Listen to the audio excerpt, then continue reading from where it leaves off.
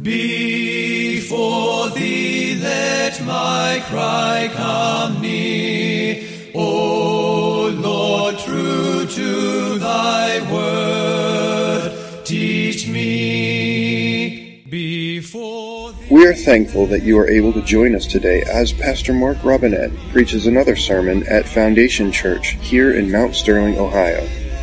If this message is an encouragement to you, and we pray that it will be, please consider taking the time to go to www.foundationfellowshipchurch.org and let us know. Thank you, and may the Lord richly bless you through His Word. Let my lips thy praise confess. Yea, of thy word my tongue would sing. Yea, of thy word my tongue would sing. For thy commands are righteousness. Well, greetings this Lord's Day in the name of Jesus Christ, name above all names. Greetings. It's awfully nice to be gathered together here in the house of the Lord with the people of God today. We can give thanks today that we have hope. The apostle said, if in this life only I have hope, then I am of all men most miserable. We don't just have hope in the here and the now and the next thing that's happening. You know, it's nice when the stock market is doing good, or it's nice when there's peace among nations or prosperity in the land. That's nice. But if we have hope in this life, we're most miserable. Why are we miserable? Because can we control life and death? Can we stop all sickness? Can we control whether a car will veer off the road? You know, I was a reporter years ago, and there was a scene that kind of stuck in my heart and mind. I never really got over. And I was called down to an accident scene where there was a car sitting in the middle of the road, and it was still there, but it had gone from, a full-size car to a smash car. But there was the cab was still there, and the people were gone. But in the car there were bags of groceries, and one of the things that really affected me is that they had gone and they had bought a bunch of seed where they were going to plant their garden. And there were seeds all over the road, and there were seeds all over the car, and both of them had been instantly killed when a truck driver of a large semi-truck got distracted, and I think he said he sneezed or he did something, and he went towards the center lane. And both of them thought they were going to go home and plant their garden. They thought they were going to make their dinner. And they didn't. Now you go, well, this is a real positive way to begin a church service. But the deal is this is the reality we live in. We don't know. The Bible says we don't have the promise of tomorrow.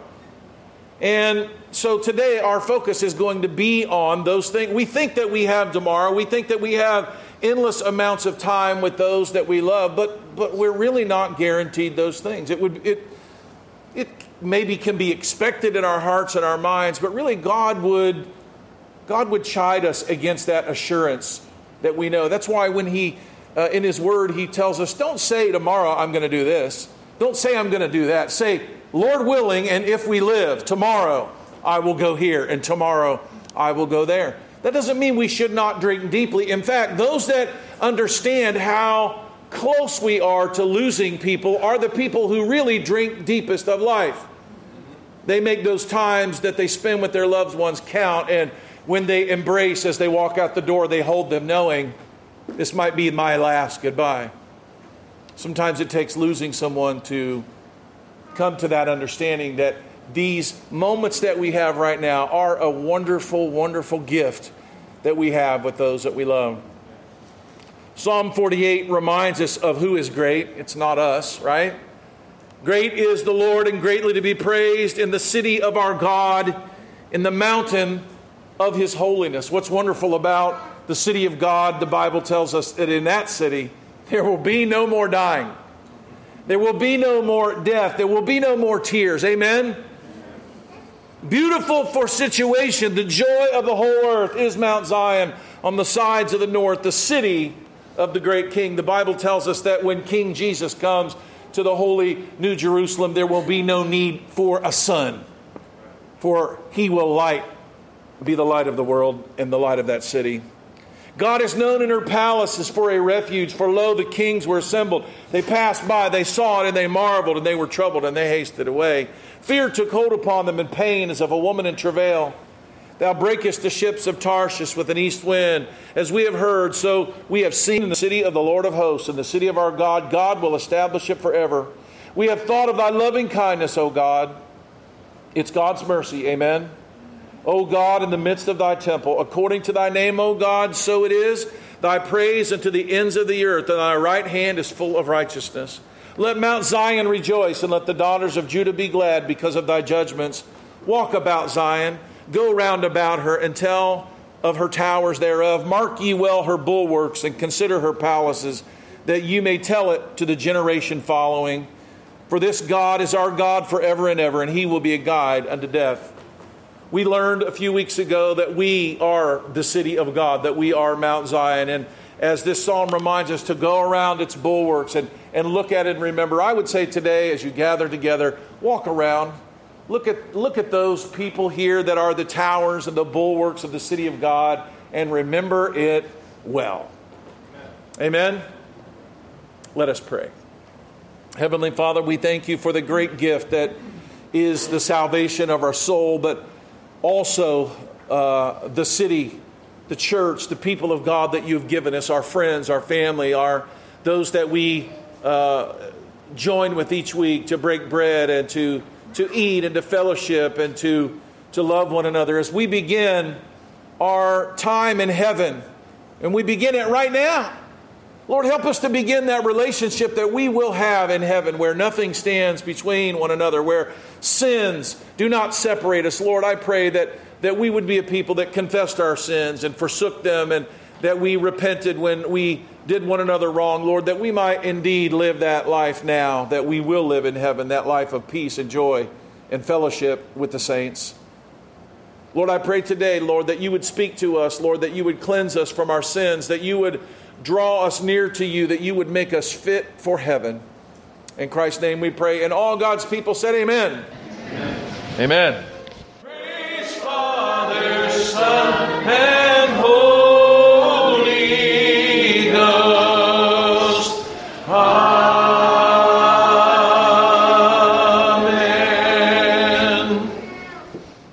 In the life of Judah's good king Hezekiah, God saved Jerusalem from certain destruction from the mighty Assyrian king Sennacherib. We've been talking about this amazing story really for the past 3 weeks as we've looked at Psalm 46, Psalm 47, and Psalm 48, which I had come to understand based on the scholarship of others and my own investigation. And I'd come to see these as a trio of psalms about this great event where God dealt with Sennacherib. But upon further study and reflection, it seems to me, not particularly though to any other commentator, so you can take it or leave it, that there are not 3, but there are 5 in this series. And I can get into all the reasons why, but that wouldn't be beneficial for you. But it seems to me that it wasn't really 3, but it's actually 5 that are written by they're unnamed authors, and they have to do with the same thing. And they seem to me very much so tied together. So the next time we come together and I do Psalm 50, we're going to be on this same little group. See, you see, the story of Hezekiah and Sennacherib is a multifaceted story. And it doesn't end with these invaders who come around Jerusalem and God kills overnight 185,000 of them, right? It doesn't end there. When Sennacherib goes home to his temple of his false god and he begins to make an offering and his sons come in and kill him. We had a funny last week when we read this as part of our scripture reading. When we got to the part where Sennacherib's sons killed their father, Andy leans over to me and whispers in my ear, "Happy Father's Day." That was kind of rough, right? But that's what happened to Sennacherib. That was his present from his sons on Father's Day there in the temple. But now there's even more to the story.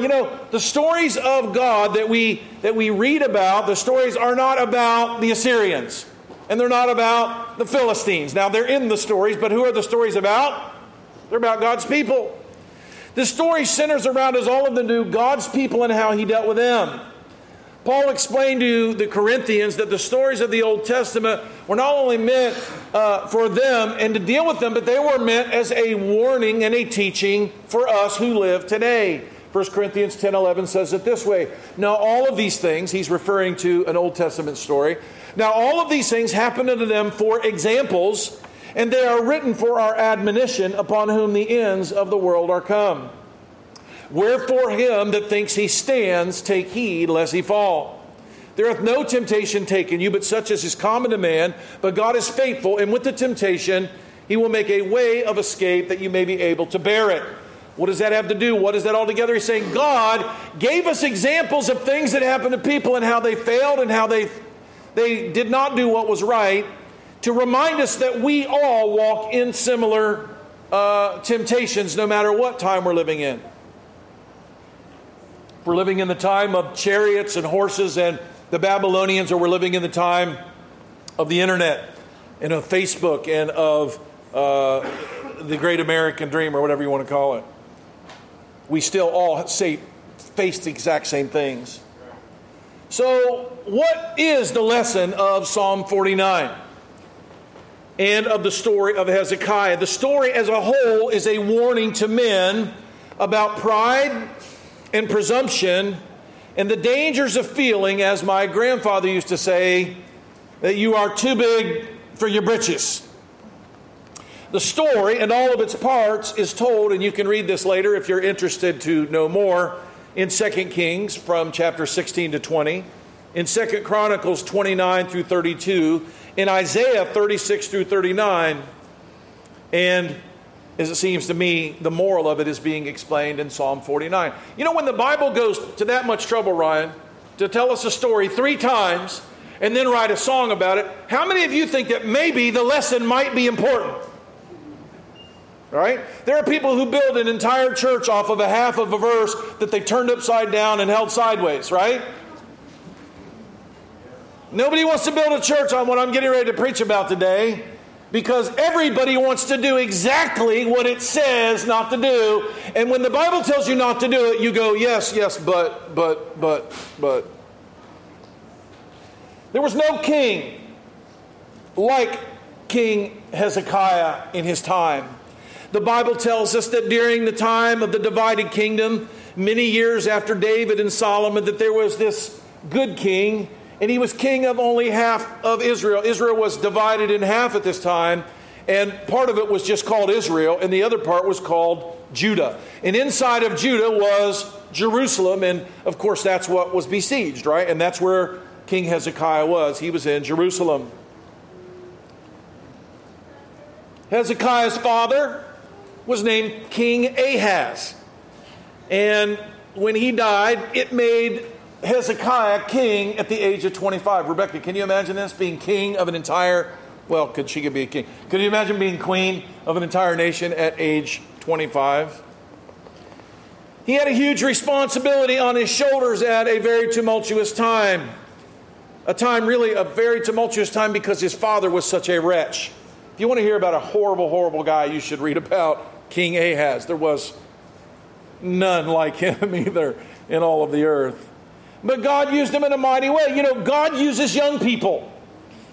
And there are a lot of instances in the scriptures from David, who was a early teen or a late teen or an early 20s kind of a guy. They like to depict him as being like a 15-year-old kid fighting the giant, but it really probably wasn't like that. He was probably my son Benjamin or Nathaniel's age. He was not a great warrior and a seasoned man or whatever. He was just a young man. He was a youth. Jeremiah, though we know, the Bible tells us, was 16 years old when God began to use him. Imagine if God began to use one of the 16-year-olds of our church to speak God's word to us. How would we feel about that? You know, God does use 16-year-olds. And if you don't believe it, read the book of Jeremiah, and you'll hear about a man who had fire shut up in his bones, and he had a message from God, and he began to speak it. It didn't matter how old he was. God uses men and women, and he uses children too. Even the mother of our Lord was probably 15 years old. Can you imagine this? We hear the story of Mary, and she sings the great song. The song she writes, the Holy Spirit filled her heart. They even wrote down her words, and she was probably a little girl, not much older than my daughter Anna. Can you imagine what it must have been to be Hezekiah and to be king at 25? I would hesitate to see a man ordained as an elder. Would you, Andy, at age 30? But 25, come on, they don't know anything. Come on, if you know that 25-year-olds don't know anything, raise your hand. Come on, you know this. I know none of you young people are going to say it, but you don't know anything. But now it came to pass, it says this in 2 Kings 18, in the 3rd year of Hoshea, son of Elah, king of Israel, that's the other part, that Hezekiah, the son of Ahaz, king of Judah, that's the part we're talking about, began to reign. 25 years old was he when he began to reign, and he reigned 29 years in Jerusalem. And his mother's name, where's Abby? Was Abby. Did you know his mother's name was Abby? That kind of neat. Her name was actually Abijah. She was the daughter of Zechariah. Okay? Interesting. There you have it. Abby, the daughter of Zechariah. Now Hezekiah did that which was right in the sight of the Lord, according to all that David, his father, did. And he did some things here. He removed the high places. He broke the images. He cut down the groves. He broke in pieces the brazen serpent that Moses had made. For in those days, the children of Israel burned incense to this thing that Moses had made. And he called it Nehuphthah. If you can pronounce that, if you can say that 3 times, I'll give you a gumball. He trusted in the Lord God of Israel, so that after him there was none like him among the kings of Judah, nor any that were before him. That's what I want to focus on here just for a second. There was none like this guy. Not at his time, and not before him, not nearing his time. He was great. But he was a 25-year-old king. Not only was he only a 25-year-old king, he was a 25-year-old king who had an ungodly father, the likes of which you cannot imagine. It would take all day for me to tell you what a nasty man that he was. From open adultery, idol worship, even offering some of his own children as burnt offerings to false gods. But thankfully, Hezekiah had a godly mother, Abby. Her own father, Zechariah, had passed on his faith onto her, and by God's grace, she was able to pass it to her son. Mothers, do not underestimate the power that you have as mothers. My mother prayed for me and cried and prayed for me and offered me to God. I remember hearing it, and it affected me my whole life. She told me, you belong to God. You belong to God. You will speak his word. You will be a man of God. You will learn his word. And I heard her pray on the couch at night as I slept in my bed. Oh God, make my son a man of God. If you don't think that affected me, you don't know my story. There is some debate on whether this Zechariah was the prophet Zechariah, but it seems to me that he was. But there's some debate. There were some other great godly men named Zechariah during that time in the kingdom of God. So we're not 100% sure, but he certainly was named Zechariah. It is said here in 2 Kings 18 that Hezekiah trusted in the Lord God of Israel. You see, that's what the definition of greatness is in a man. Not that he is great, but that he trusts in the one who is. Amen? That would be enough if all that it said about him was that he trusted in the Lord, but that's not all it said. It doesn't stop there. It says that after him was none like him and all the kings of Judah. But it said he was a doer. And he started doing some neat things.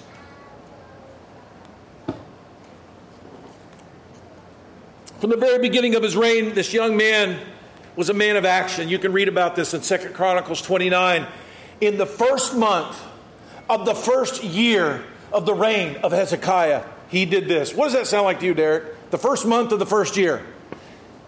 Soon as he was anointed king, Hezekiah went to work. He didn't go, I think I'm going to make a plan and I'm going to think about this for the next 15 years. No, I'm only 25 years old. No, from the first month, on the first day, he did what he could. The Israelites had forgotten God and become idolaters like his father, and even filled the temple with all kinds of filth from their false god worship. As soon as he was anointed king, he immediately went to work. He's a great example of what it means to be a doer. He reinstituted the Sabbath, not the Sabbath. He reintroduced the Passover feast celebration. They had stopped doing this for a number of years. They started worshiping in the temple and offering sacrifice. They had stopped doing that for years as well. And when he did those two things, the people of the land began giving their tithes and their offerings to the Lord. And it was an amazing thing how this brought prosperity to Jerusalem. There were so many people had brought so many gifts to the Lord that there were piles and piles and piles of money and bags of flour and bottles of wine, and all this stuff was piling up and piling up. And they said, "What in the world is all this?" He said, "These are the heaps and the piles from the people that are giving."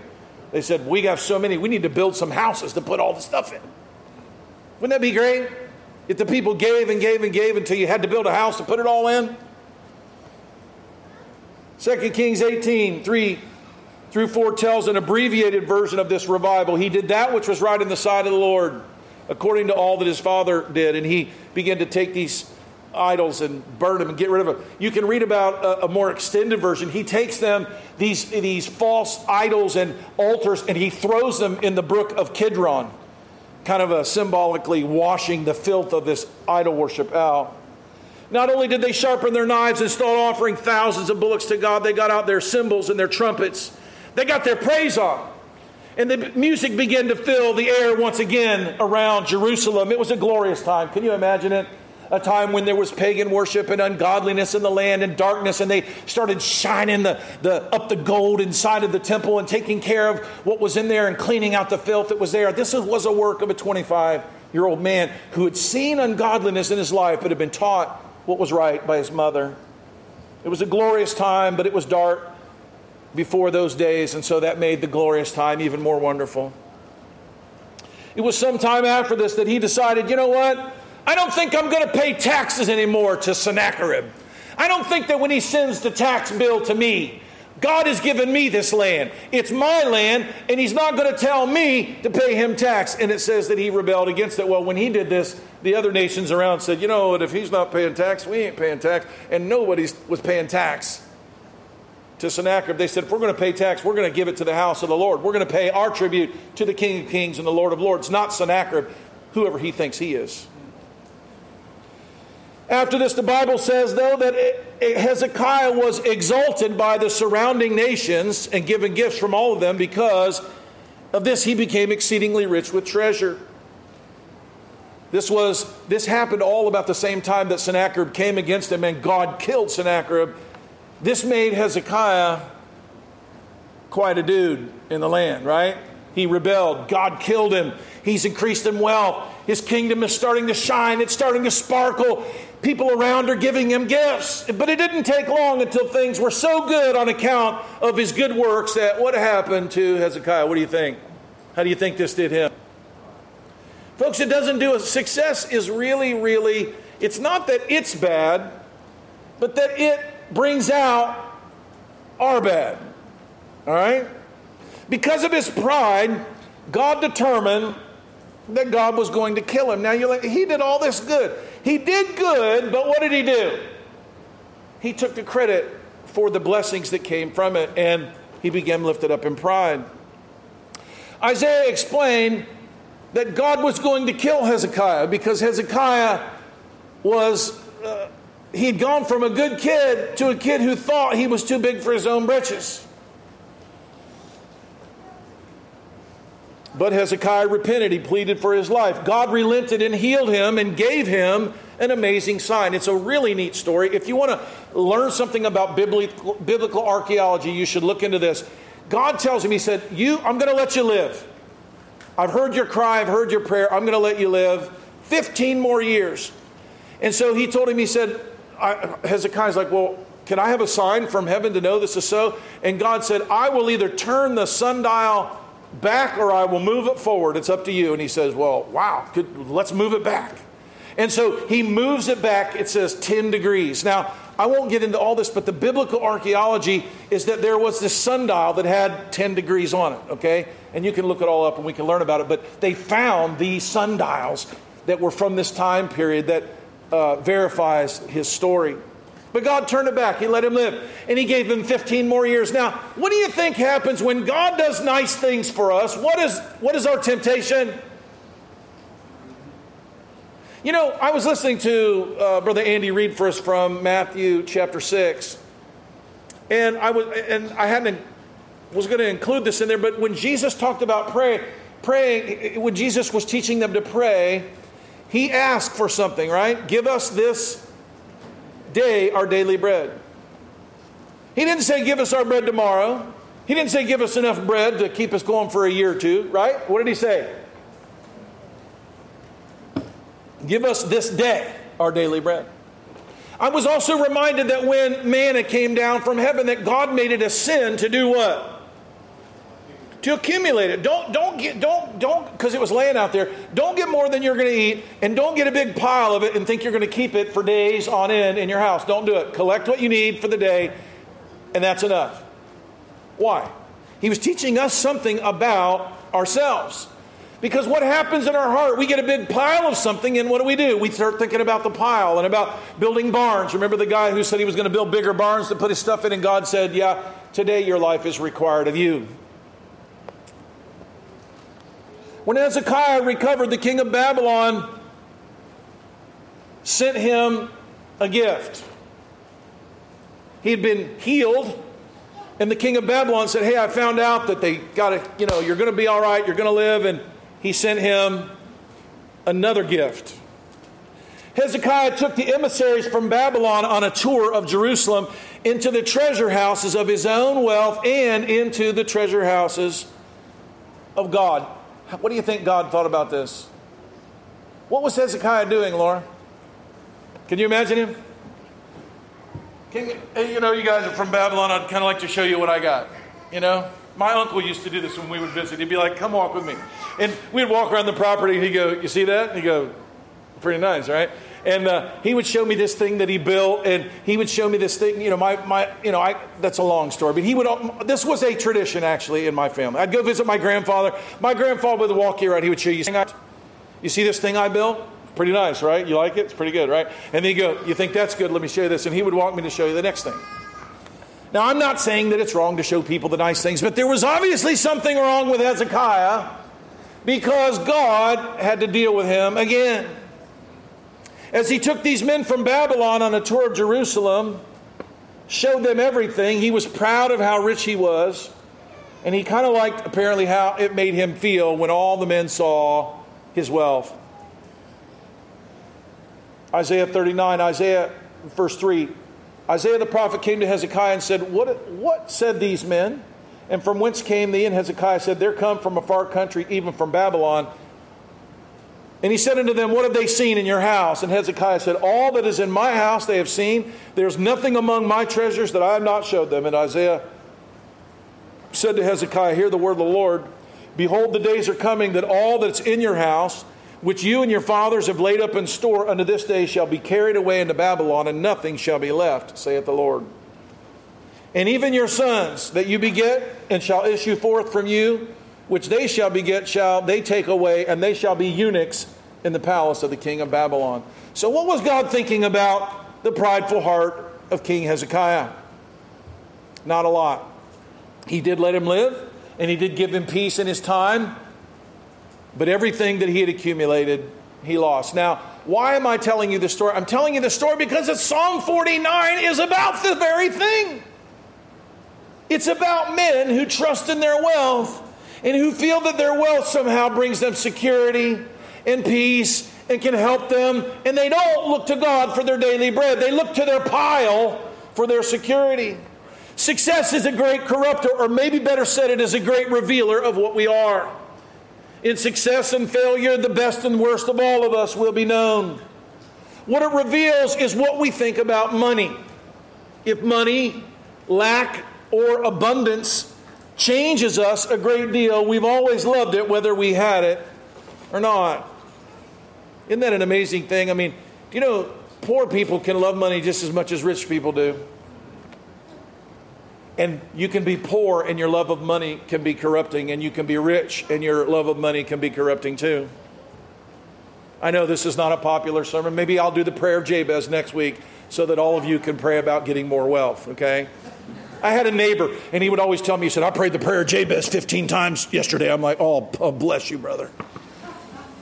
He's like, God's going to expand my borders. I'm like, oh, I hope he does, brother. I hope some of that gets on me. If what others have affects how you treat them, it's also an indicator of what's important to you too. Psalm 49 is a song about this, and it seems an appropriate lyric for the lesson of Hezekiah's transgressing and a warning to us all. That's why I believe it's part of the story of Hezekiah and Sennacherib. So we'll start off in verse 1 of Psalm 49. It's not a long psalm, so don't get carried away. Don't worry about it, but we are going to be here for a minute. To the chief musician, a psalm for the sons of Korah. Hear this, all ye people. Give ear, all ye inhabitants of the world. This is yet another song for the sons of Korah, those children of that rebel that God swallowed up with the ground because of his pride. This is one more thing that ties it to the previous three psalms. They are also songs for the sons of Korah. The psalmist invites all to hear it, for none are immune to the venom of the serpent that he plans to expose for the deceiver in the garden of our lives that it is. In saying that this is for all men, whether low or high, or of rank and status, or rich or poor, as it says in verse 2, he hints at his topic, teasing them a bit before they understand where he is going in the song. You know, building a bit of suspense to get the audience focused on what he's about to tell them it's not bad. It's biblical, inspired drama. So what he's trying to do is listen up. You guys, sometimes when I preach, I'm looking at you.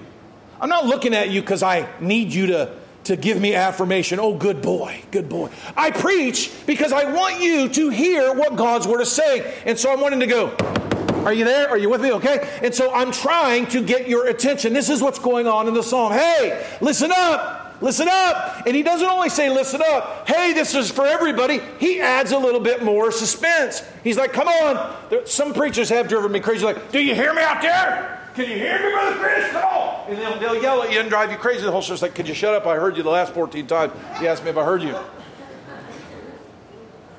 But it's not altogether inappropriate to try to get the attention of your audience, because that's what's going on here in the psalm. In the next two verses, he gives more suspense. He's building suspense. He's trying to get attention. My mouth shall speak of wisdom. He's not speaking about it yet. He's just saying my mouth's getting ready to. Are you ready to hear what I'm getting ready to say? It's going to be good. You better listen up. My mouth shall speak of wisdom. The meditation of my heart shall be of understanding. Are you ready, Steve? It's about to come out. I'm about to tell you.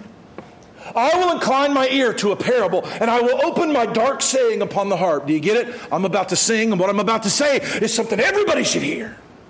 His words are not just a clever turn of phrase of a jester or a minstrel that might employ as a novelty of distraction to increase his popularity. He is singing the words of godly wisdom that, if understood, can save a man from a world of difficulty and disappointment. If your pastor's trying to get your attention and he has something good to say, maybe you should heed it. Maybe you should go, all right, listen up, Laura. Are you listening? Come on, Laura. Come on. Hear me now, right? That's what wisdom does. Some of the young people out there, I pray that you understand that your mothers and fathers oftentimes, you ever go, hey, you ever do this, Andy? Matthew, listen to me. Listen. Your dad's trying to tell you something. Your dad's trying to tell you something that's important for you to listen to. And he's kind of like, oh, come on, Dad. Oh, Dad. You know, like, hey, listen. Right? That's what we do. When we want our sons to go, hey, listen, I know we talk a lot. I know we fool around. But son, I need you to listen to me. Right? We do this. That's what's going on in the psalm. Come on, listen. Older saints in the church, your elders, they offer you counsel because we have learned firsthand some very difficult lessons. I had an uncle who lived in our house for 5 years who lost everything because of alcoholism. And he would say, Mark. He would say, please don't learn everything from experience. Learn something from somebody else's failures. Please. And he would go, I ruined my life. I destroyed my life. Oh, Mark, please don't do this. Don't learn it yourself. Learn it from my mistake. That's what's going on. Sometimes when people are trying to talk to you, they're trying to save you. You go, oh, they're trying to control me. They're trying to think they're smart. They think no, people are trying to love you. You should listen. It's better to learn from the mistakes of others, and it's a whole lot cheaper too. Here we don't even merely have the wise words of an experience. These are the words of God. The truth shared in this song lives up to the billing and the suspense, Andy, that is being played out here. So what did God say to Israel and to us here? Verse 5 begins laying it out by asking a question. You know, sometimes the way to get attention of the people you're trying to talk to is to ask them a question. It's a way to get somebody's brain engaged. It takes the wisdom of God's word, though, to know what to ask. Verse 5, wherefore should I fear in the days of evil when the iniquity of my heels shall compass me about? This was the question. So he gets out his harp and he begins to play the song and he asks his audience, what should I be afraid of when bad things are happening? When the world is falling apart and they're burning your cities around, and when the laws are changing and they might throw your pastor in jail and God knows what's going to happen. What should we fear when the whole world is falling apart? What should we fear when everyone is trying to put their foot on your neck? It's a great question. In fact, I think a lot of people are asking themselves this very question. What should we fear? What should we do? What should I be afraid of in times of tribulation when others are doing their best to walk on me, to put me under their power? In fact, it's such a good question. More than one Psalms ask it. Our memorization from Psalm 27, which we heard earlier, the Lord is my light and my salvation. Whom shall I fear? This is like that, but it's a little different. The psalm is asking what the source of our fear is when trouble comes. Not really who, but why do we get afraid? What do you get scared of? When you hear that something bad's going to happen or it's all going to fall apart, what is it that you're afraid of? What makes you feel safe? I'm asking you, what makes you feel safe? What sometimes makes you feel safe is in reality powerless to save you. The trust we put in these things becomes a high tower of idolatry. To fortify ourselves in time of trouble, we seek to hide inside of these things and not inside the true and impregnable fortress that is God. And God does not want us going somewhere to hide. That is no safe place at all. He wants us to hide in Him. Verse 6 through 9, here in these verses, he reveals the false prophet that speaks to our heart and leads us away from the well-fortified city into a city of our own making, built on the sands of our own conceit. I'm going to read verses 6 through 9 all together because it seems to convey a single thought. Verse 6, they that trust in their wealth and boast themselves in the multitude of their riches, none of them can by any means redeem his brother, nor give to God a ransom for him. For the redemption of their soul is precious, and it ceases forever, that he should still live forever and ever and not see corruption. I'll ask it in language you might understand better. Is anyone rich enough to pay God off? I mean, kind of like an absurd question, right? Right, Corinne? Like, do you think anyone's... I mean, you know, these Bill Gates, he's got a lot of money, right? You think he could pay God off? You see how silly it is, right? Now, Bill Gates might not know how silly that is, but it is, right? For all the money that he has, does God spend money? Is God looking to increase his balance sheet? Is he looking for something that he needs? Like from Jonathan Narwhal, he's like, you know what, man, if I could have that, I'd really have something. Jonathan goes, I got it. I got the money right here, baby, right? I'll pay him off, right? Can we pay God off? The answer is we all know how absurd it is. Of course we cannot. And the reason he's asking the question is so that it'll give you an instant perspective on the value of it. We think it's really worth something. We think it can save us. We think it can help us. We think it gives us security. And what he's doing in the song is he's asking the question so that you realize how stupid that your thoughts have already been. Is anyone rich enough to pay God off? Is there among men those that God looks upon with admiration with their greatness? Wonder what the exchange rate is in heaven. I'm always looking at exchange rates because I send money to Asia and I want to know how much. And so they'll tell me, I need 1,500,000 chat. And I'll go, okay, what is 1,500,000 chat in USD? Does anybody ever, maybe if you send money, that's what I do. I do it a lot. So I was wondering, what the exchange rate, Marie, is in heaven for the US dollar.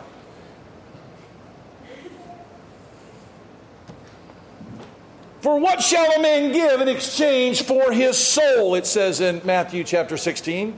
For what is man profited if he shall gain the whole world and lose his own soul? Matthew 16:26, if you need to look it up. These questions blast away at the foundations of fools who think that they are safe when their bank balances are high and who justify lives spent earning and accumulating wealth with this hope in mind. Here, the psalmist with these questions immediately gives the hearer a true perspective on the actual power of material wealth. You can spend it, but you can only spend it here. Do you know that I can take money to Myanmar and sometimes they don't like it. It has a fold in it. And they're like, it's worthless. It makes me so mad. Sometimes I'll crinkle it up on my hand, throw it on the ground. I'm like, it's as worth in America as $100 as it is right now, all crinkled up. And they're like, it's worth nothing here. Take it, get it away. It makes me mad. But I can tell you right now, you start holding up money to God in heaven and they're going to treat you like they do in Myanmar. Your money, it no good.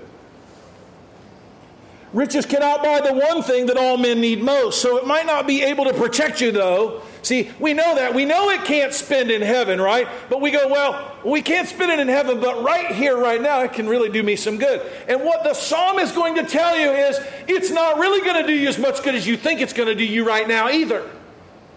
So the song starts off helping you to understand it's worth nothing in heaven. And what it's telling you is that on earth, it really isn't worth that much either.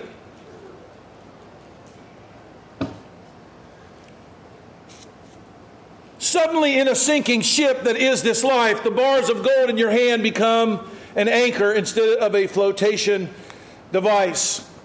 And if we cling to and if we are wise, we will cast these foolish notions from us and cling to God. I won't tell the whole story, but there was a ship sinking in the Atlantic Ocean off the coast of, I believe, South Carolina, and it was filled with gold. And as it began to sink, people had bars of gold, right, and they had them in their hand. And at some point, what do you think happened when the ship went down? I think I'm going to hold these while I swim. No. It was like, right? They got rid of them quick. You can't swim with gold. For as Jesus put it after he met the rich young ruler, that he who loved his possessions too much to part with them and follow him, he said, verily I say unto you that a rich man shall hardly enter the kingdom of heaven. And again I say to you, it's easier for a camel to go through the eye of the needle than for a rich man to enter into the kingdom of God. Now you might go, well, I'm rich. Well, okay. The Bible says there is nothing impossible. God can even make the impossible come to pass. He didn't say it was impossible. He said it's just really, really, really hard. Who wants to make it harder to go to heaven? Verse 6 and 7, they that trust in their wealth and boast themselves in the multitude of their riches, none of them can by any means redeem his brother, nor give to God a ransom for him. Wealth cannot save the ones we love or ourselves from judgment. And so wealth is not quite as important as the one who can save us. Amen? Verses 8 and 9, for the redemption of their soul is precious, and it ceases forever, that he should still live forever and ever and not see corruption. This is King James language, which you really got to look in the Hebrew to understand. And what he's saying is, he's saying the price of it is more than you could ever pay. No man's got enough money to pay that bill. In these two verses, the word precious and the phrase, it ceaseth ever, although clumsy in the King James, drives home the truth that what is truly priceless would be actually a better word. To have favor with God.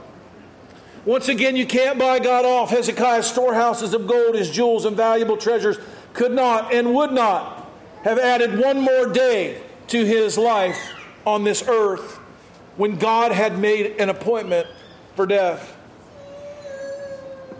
He held them out in his hand to God. Death would have been his portion.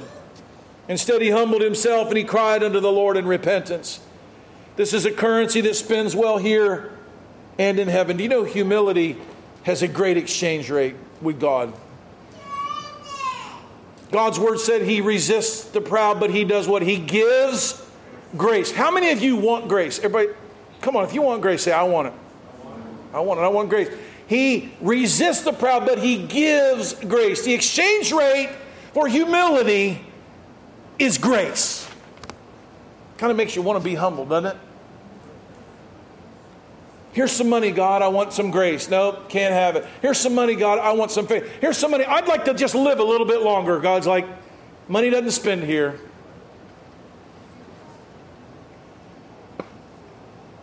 When our day of evil comes upon us and men press down their heel upon us, money is not going to save us then either. You might be like those people. Well, those rich folks, I don't remember what city it was. They got their guns out, stood in their front yard. You guys, they've been in the news all for like 2 weeks, right? All they're bad people, right? Don't come to my house. You see this little woman with her gun, you know? The guy with his gun.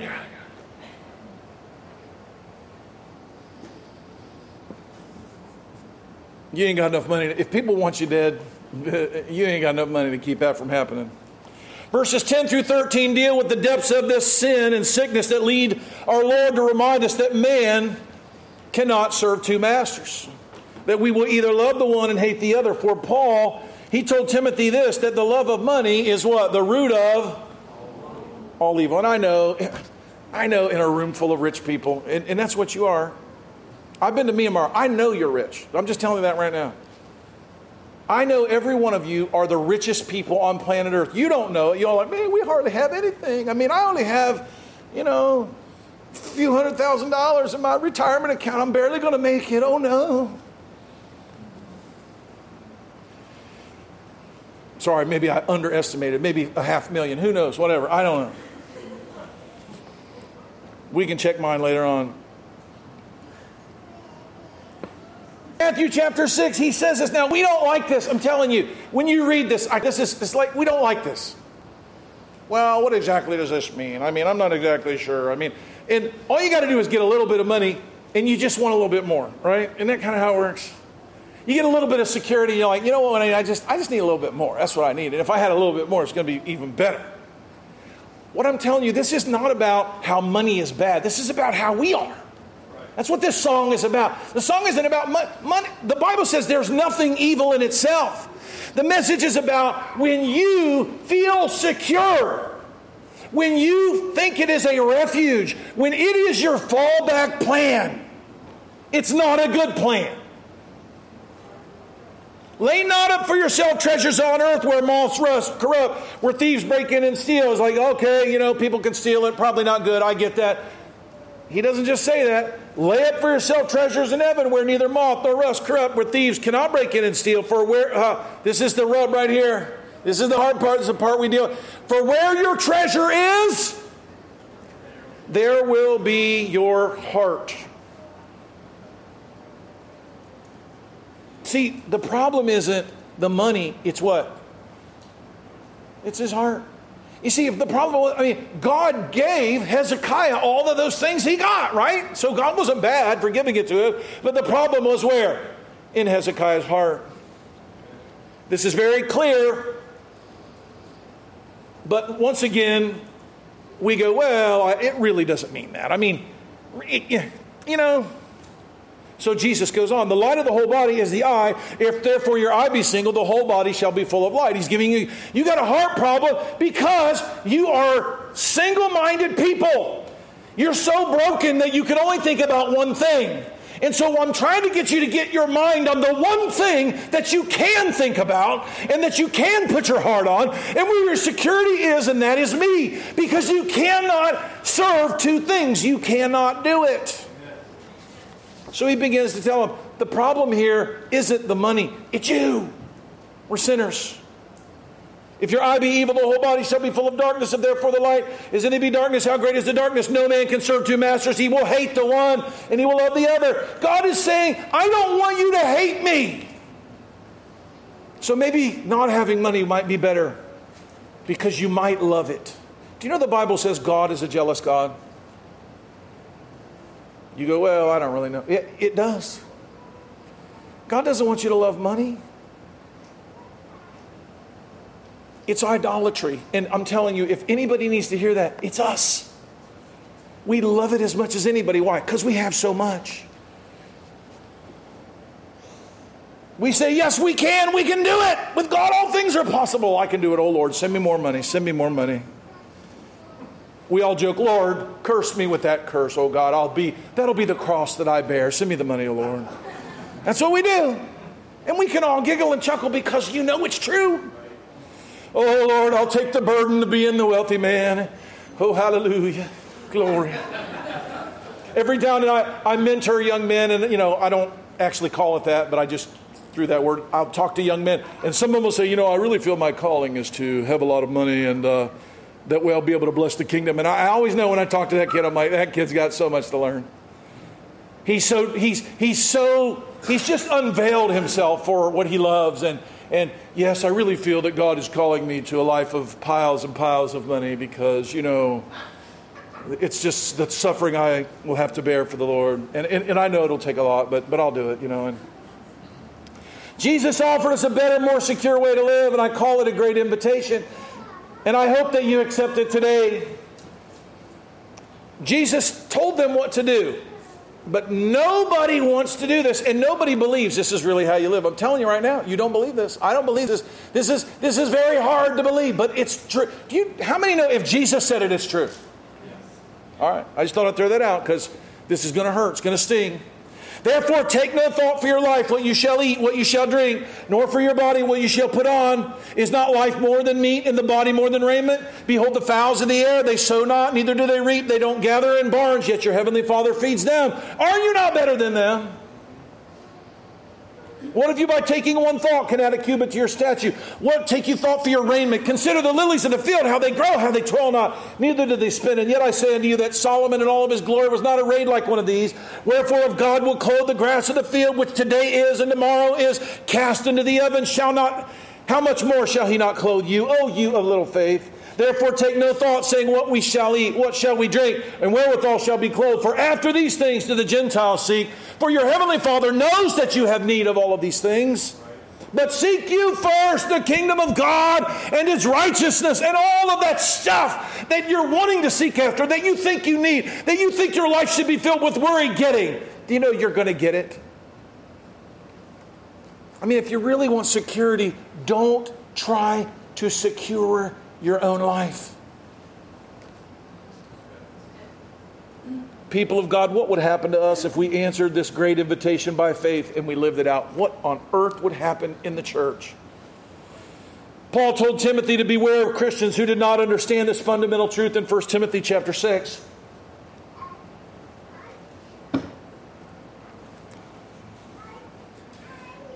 Starting in verse 5, perverse disputings of men of corrupt minds and destitute of the truth, supposing that gain is godliness. How many people know whole church is built on this idea? The Bible says people that believe that gain and godliness are combined, from these people, get away from them. Well, that's not nice, Pastor Mark. Well, I didn't say it. Supposing that gain is godliness, from such withdraw yourself. Get away from people that believe like this. Verse 6, but godliness with contentment is great gain. For we brought nothing into the world, and it is certain that we can carry nothing out. What do you think, Tim, what do you think Brother Paul is quoting from? He's quoting from Psalms. So, we brought nothing in this life, and we're going to take nothing out. He's quoting from the Psalm I just read. He's quoting from Psalm 49. Having food and raiment, let us be content.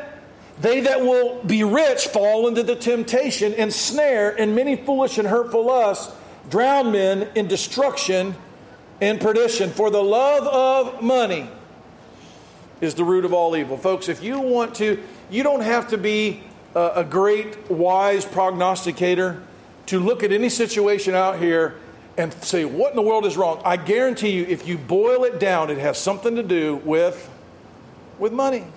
And honestly, when you go, certainly not. Certainly, people aren't doing this just for the money. You'll find out, yeah, they actually are. It's all about the money. Now, if they're all about the money and they're like doing all the horrible things they do, should we be like them? No. Paul told the Ephesians, we are not to walk like the Gentiles walk in the vanity of their minds. Their understanding is darkened. They're alienated from the life of God because of the ignorances that are in them, because of the blindness of their heart. They don't know any better, but I'm telling you, you know better. For the love of money is the root of all evil, which some have coveted after. They have erred from the faith and pierced themselves through with many arrows. If you love money, people of God, please be warned. Probably you're going to be hurt by it. Verse 11, but thou, O man of God, flee these things. Follow after righteousness, godliness, faith, love, patience, and meekness. What does he say? Seek first the kingdom of God. Fight the good fight of faith. Lay hold of eternal life whereunto you're called. And has professed the good profession of faith. He's saying there is a better way. You know, Jesus said if you give up houses and land and mothers and brothers, did he say, and you can just be poor the rest of your life and suffer and that'll show you godly? No. He said, if you give it up and seek me, I will give it to you times 100 in this life. So if you really are just in it for the stuff, seek the kingdom and you'll get the stuff anyway.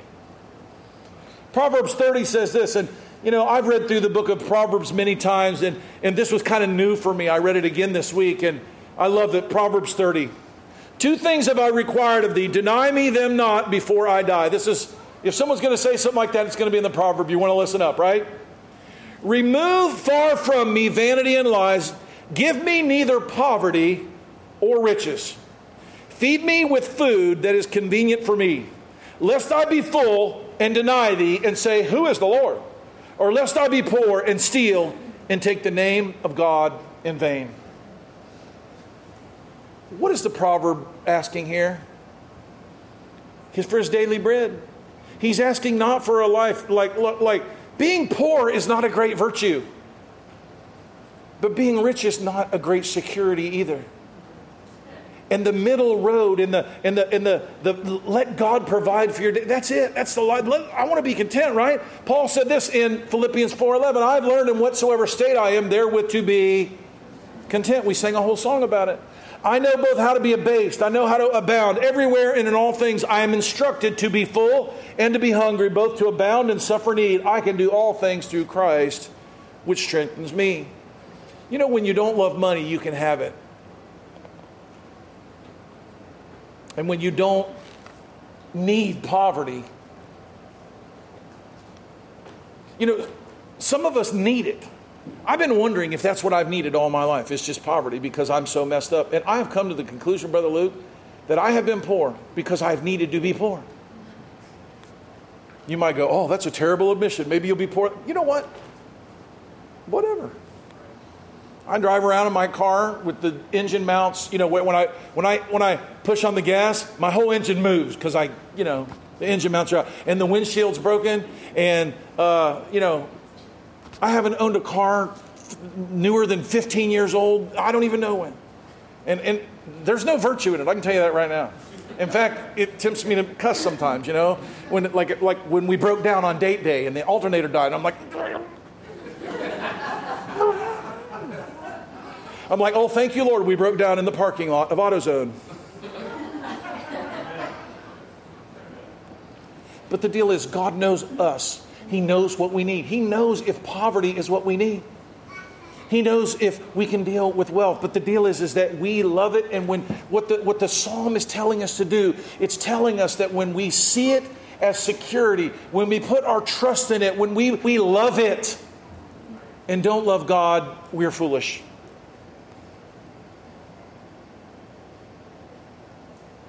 We're in verse 10. I'm getting through the psalm, okay? Verses 10, 11, and 12, and 13 explain that although men see this truth with their very own eyes, we believe the false thing anyway because we're so sinful. I mean, you look at it out and you're like, okay, yeah, I get it. I hear what you're saying, Pastor Mark. Money can't save me, right, from a hurricane. I can't hand money to a tornado and say, could you go to the next town? As the floods are rising and you're going to die, you can't go, could I offer you some securities in Microsoft? You know, it's not going to work, right? Verse 10, for man sees that wise men die, likewise the fool and the brutish person, and they leave their wealth to others. Like, everybody sees this. Nobody's believing that really they can take it with them. They know this, right? They watch it happen. They have eyes to see it, and they see it around them every single day. And yet, everybody say, and yet. They have eyes to see, but they don't see it, and they refuse to believe what they're seeing so plainly. Verse 11, their inward fault is that their houses shall continue forever, and that their dwelling places to all generations. They even name their lands after themselves. What are they doing? They're like, I'm going to live forever, right? Fame. Nevertheless, man being in honor abides not.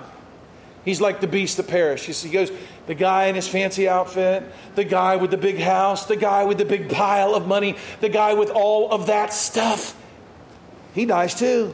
He dies just like the dog. Like, last night I killed 2 animals. It was terrible. They left the back door open of our house, and our mudroom was open, and there were 4 raccoons in the mudroom, just like eating dog food, smoking cigars. You should have seen them. It was amazing. I went around back door with a shotgun. Nathaniel is in the kitchen, and I'm like, on your mark, get set, go. Open the kitchen door. He's like, I'm not opening the kitchen door. I'm like, come on, you got to scare him out. He's like, I don't think they're scared of me, Dad. He goes and gets a poker. I get my shotgun. He opens the door, and the raccoons literally went like, seriously? Like, he ain't doing nothing, and I don't know what he did, but eventually they came out. One of them came out on the porch, stood up on his hind legs like a person. I'm like, thank you. And I went, boom, and I blew him off the porch. And then another one came out, boom, I shot him off the porch. The Bible says that a dead man, that a rich man dies like a beast. Blood came out there growling and rolling and flying. He's like, that's what happens. Die like an animal. This is what poor people do. They shoot their own porch.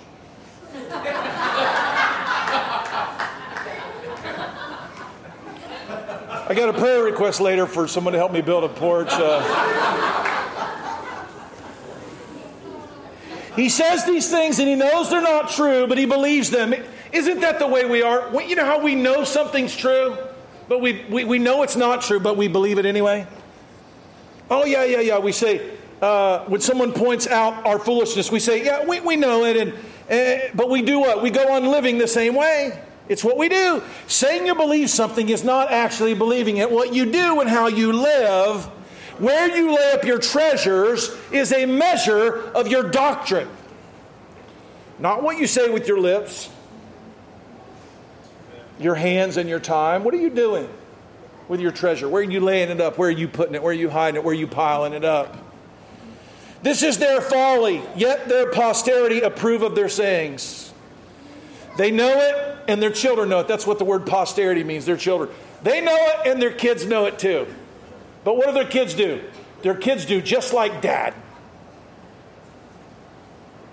They see that Dad's time, morning, noon, and night, week after week, all night, hours upon hours are spent doing what? Earning what? They know it. Their children know it. They watched how that you live. They're like, yeah, I know what you say. I know you take me to church. I know we read the scripture, but what are you doing, Dad? What are you doing with your time? Where are you investing your life? Where are you pouring it into, Dad? And the kids say, oh, I know. Yeah, we're seeking first the kingdom. I get it. And they live like you, who are not seeking the kingdom. This is all the very definition of spiritual blindness. Be careful, people of God, of the deceitfulness of sin. We preach against it. We read books about it. We post on social media against it. And yet, we do the very things and we don't do the things that God says that we should do and should be at the heart of our lives. And we go, well, that's really not what the Bible means. Hear the word of the Lord and hear the warning of the Lord today, brothers and sisters. Verse 14, like sheep they are laid in the grave. Death shall feed upon them, and the upright shall have dominion over them in the morning, and their beauty shall consume in the grave from the dwelling. You see, the grave robbers of Egypt knew full well that even though pharaohs built pyramids, and they built little houses of gold and sarcophagus covered with diamonds and rubies, and they put little boats for them to go around in this fictional sea in the afterlife, and they piled up food around them. They know they never ate it. They know they never rode in the boats because the grave robbers went inside and they said, look, it's all still here. They knew it. People know. People know it's a bunch of foolishness. Generations built pyramids to put all this junk in. For what? For nothing.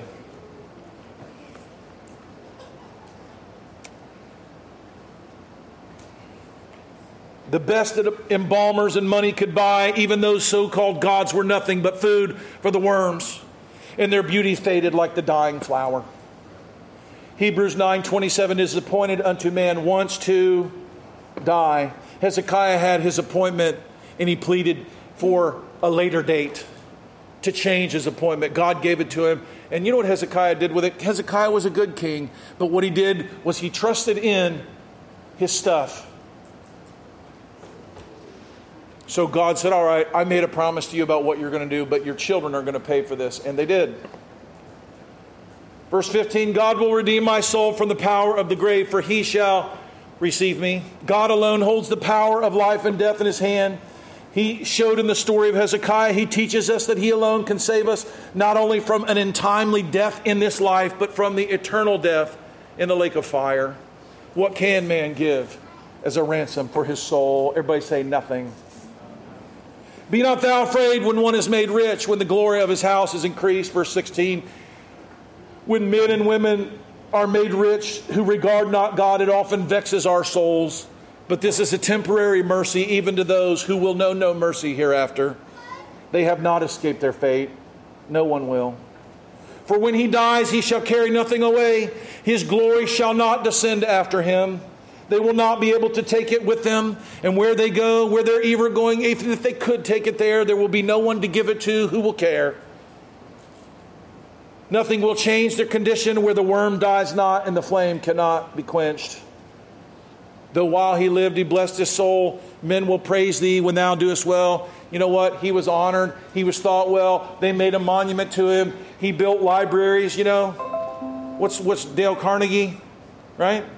He built library after library. You can go to small towns all over this nation. He built library after library. I love them. I'm thankful for the Carnegie libraries. But if you know why he built them, they'll mean it's something different. Maybe if you don't know the history of it, you don't know the history of the Johnstown flood and of the thousands of people that died in a moment because of greed. He felt guilty the rest of his life that he had amassed a massive, massive fortune. He had so much money, but he didn't have as much money as Rockefeller had, and he wanted to be the richest man in the world. And so he hired a man to oppress and treat his employees like trash and to cut down on things in the workplace that made men safe. And he hired this guy by the name, his last name was Frick. And Frick was he was nasty as his name sounds. And he got a commission off of all that he did to make Carnegie richer. And he got so rich and he got so full of pride. He liked to go to this club. They wouldn't let him in a club because he was a brute. He was a nasty, disgusting man. And they wouldn't let him join the club. He said, this guy's a vile man. So he said, all right, I'm rich enough. I'll build my own club. And he did. Right on the lake that was right beside the city of Johnstown in America, where the greatest natural, not a natural disaster, but a man-made disaster killed people. They built this club. But good old Frick, he didn't like to go the long way around the lake. He wanted to go the short way over the dam. And he went over the dam. As he went over the dam, it was hard for him to go, and he didn't like it. The road was narrow. It kind of scared him. And he said, I want this road wide. And they're like, to make the road wider, you got to take earth off of the dam. You got to bring it lower. And they're like, sir, if we do that, the dam may give way. And he's like, I don't care about that. I want my road wider. Make it wider. And they did. And one night while they were partying over at the club, a big rain came and filled the lake, and the dam burst and killed everyone in that town. 2,500, I believe. It's a horrible, horrible tragedy. And it is a tragedy based on greed and on filth and disgusting pride. Though while he lived, they blessed his soul, all men praised him. But he shall go to the generation of his fathers, and they shall not see the light. There is no secret passage from the grave, no ticket ride from death that money can purchase. It is a one-way ticket to the judgment of God. Man that is in honor and understands not is like the beast that perisheth. They honor men who do not know God. They do not know the God that possesses them. The honor that they have is very transitory, very temporary.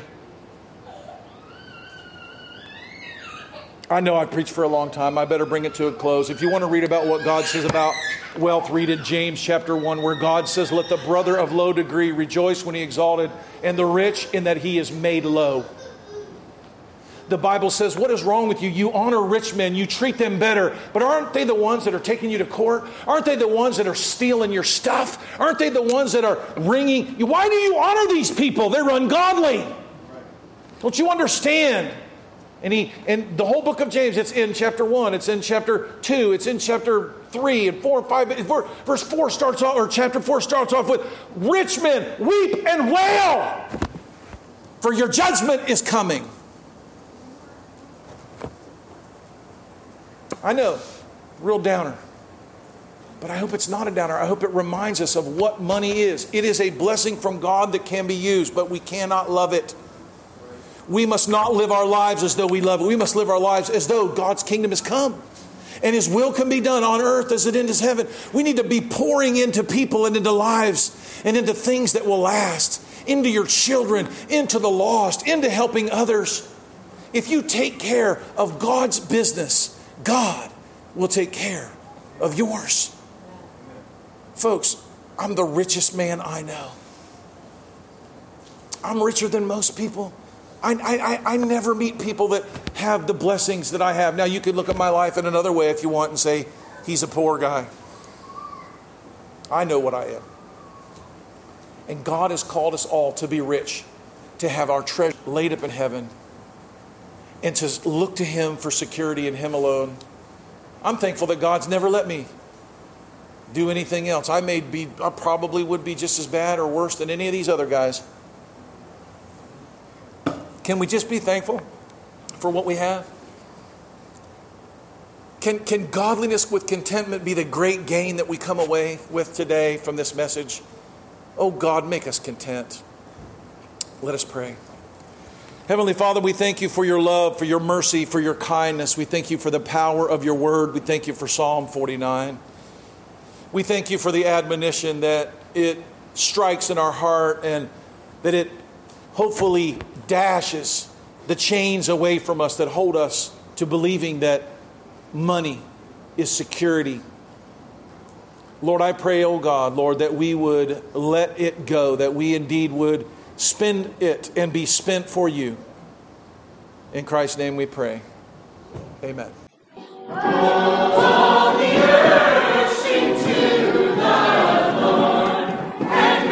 Hello, this is Pastor Mark Robinette of Foundation Church. Thank you for taking the opportunity to listen to our audio sermons. We would love to hear from you if you have any comments, questions, or just to let us know how they served you. Go to our website, www.foundationfellowshipchurch.org, and send us a note. Thank you, and it's a pleasure to serve you.